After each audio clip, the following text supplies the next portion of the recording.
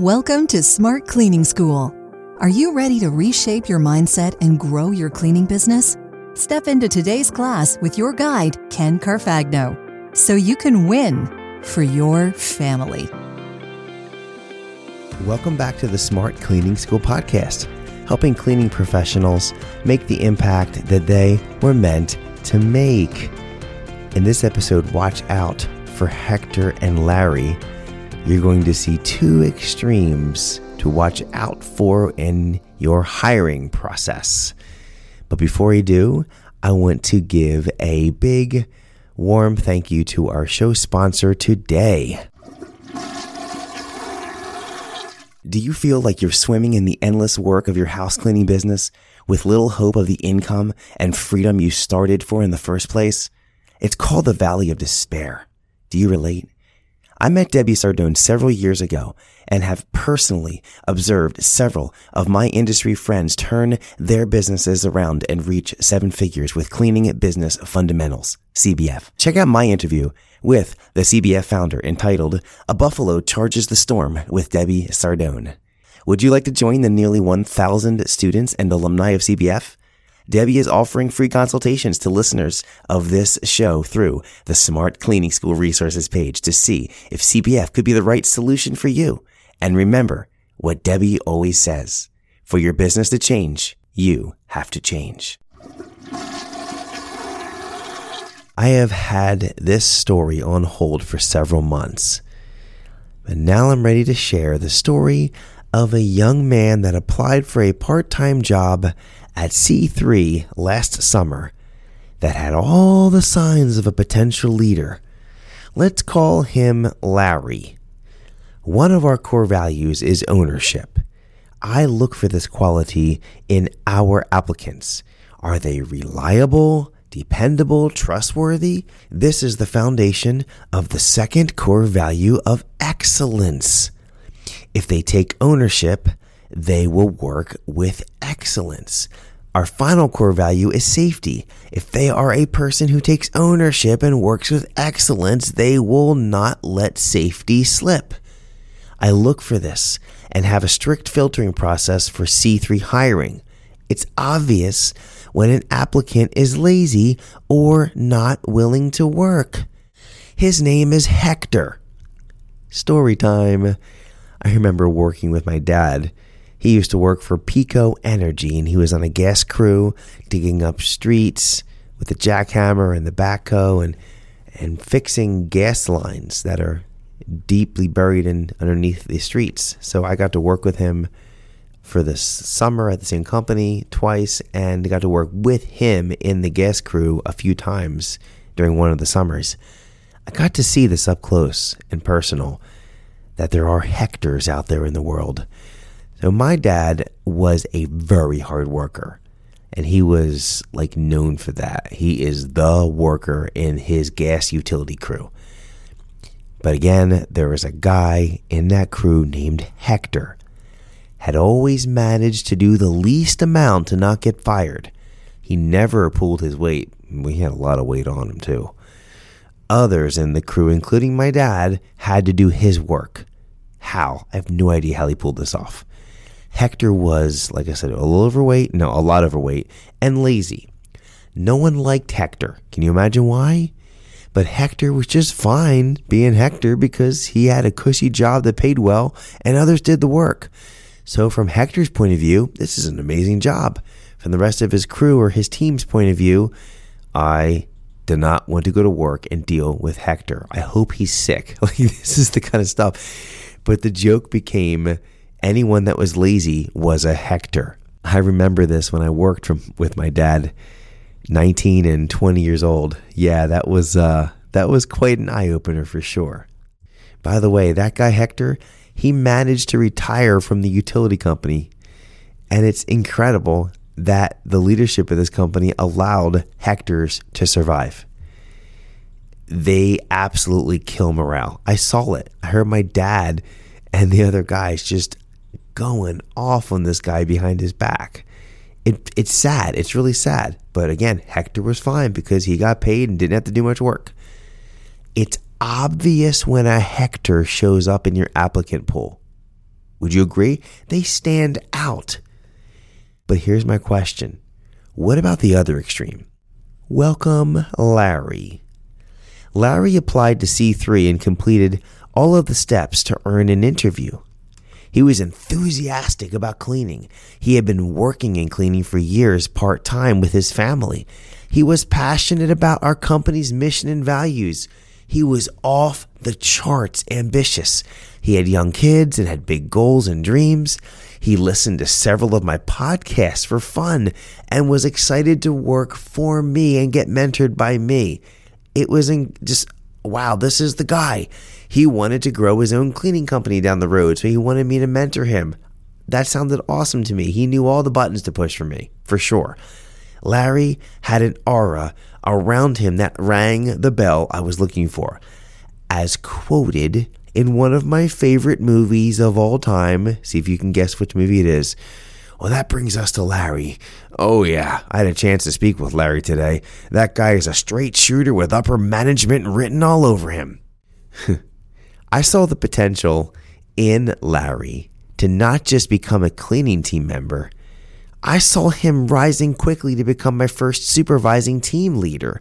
I saw him rising beyond that to join the leadership team that we will build. I saw all kinds of potential. Have you ever met a Larry? He stands out just as much. I hired Larry. No brainer. He was a home run for sure. He said all the right things and presented himself really well. But in the action steps portion of my onboarding process, which is several steps on purpose, I noticed that he wasn't reliable during the weekends. He was working long hours with his dad and also tired from his full-time job during the week. I would send a step to complete and he would go silent over the weekend and active again Tuesday through Thursday. Okay, well, he must have just been tired. That's fine. He got back to me. This was a yellow flag as he wanted to be hired for weekend cleaning, but I just overlooked it. I pressed on anyway based on his words, his enthusiasm, and his potential. He hectored me in a way through the onboarding process and received every benefit of the doubt from me because he had so much potential. I was blinded. I set up his first training. Shortly after, he got his documents in. It took longer than it should have. Yellow flag, but I overlooked it. I mean, this is Larry. He's jacked. He's the perfect fit. He is the future of the organization. He's Larry. I was getting ready to meet him for our first training. And then he called off because he was sick. Oh man, that stinks. Larry's sick.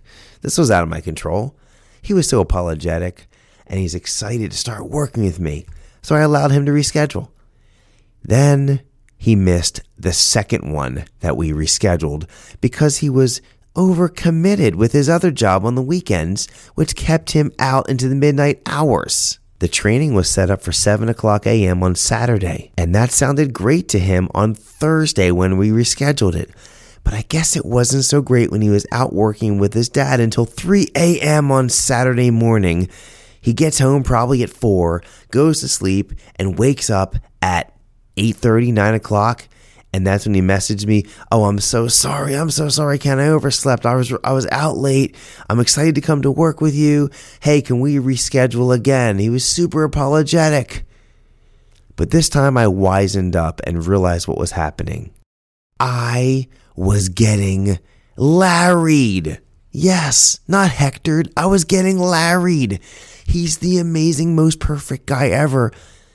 But something was not lining up. His actions and his words were not lining up. He wasn't lazy like Hector. The guy was super ambitious. I admired how much he had worked with his family and for his family. I was blinded by the vision of the employee he could be based on what he said and his potential. The reality was that Larry was way overcommitted.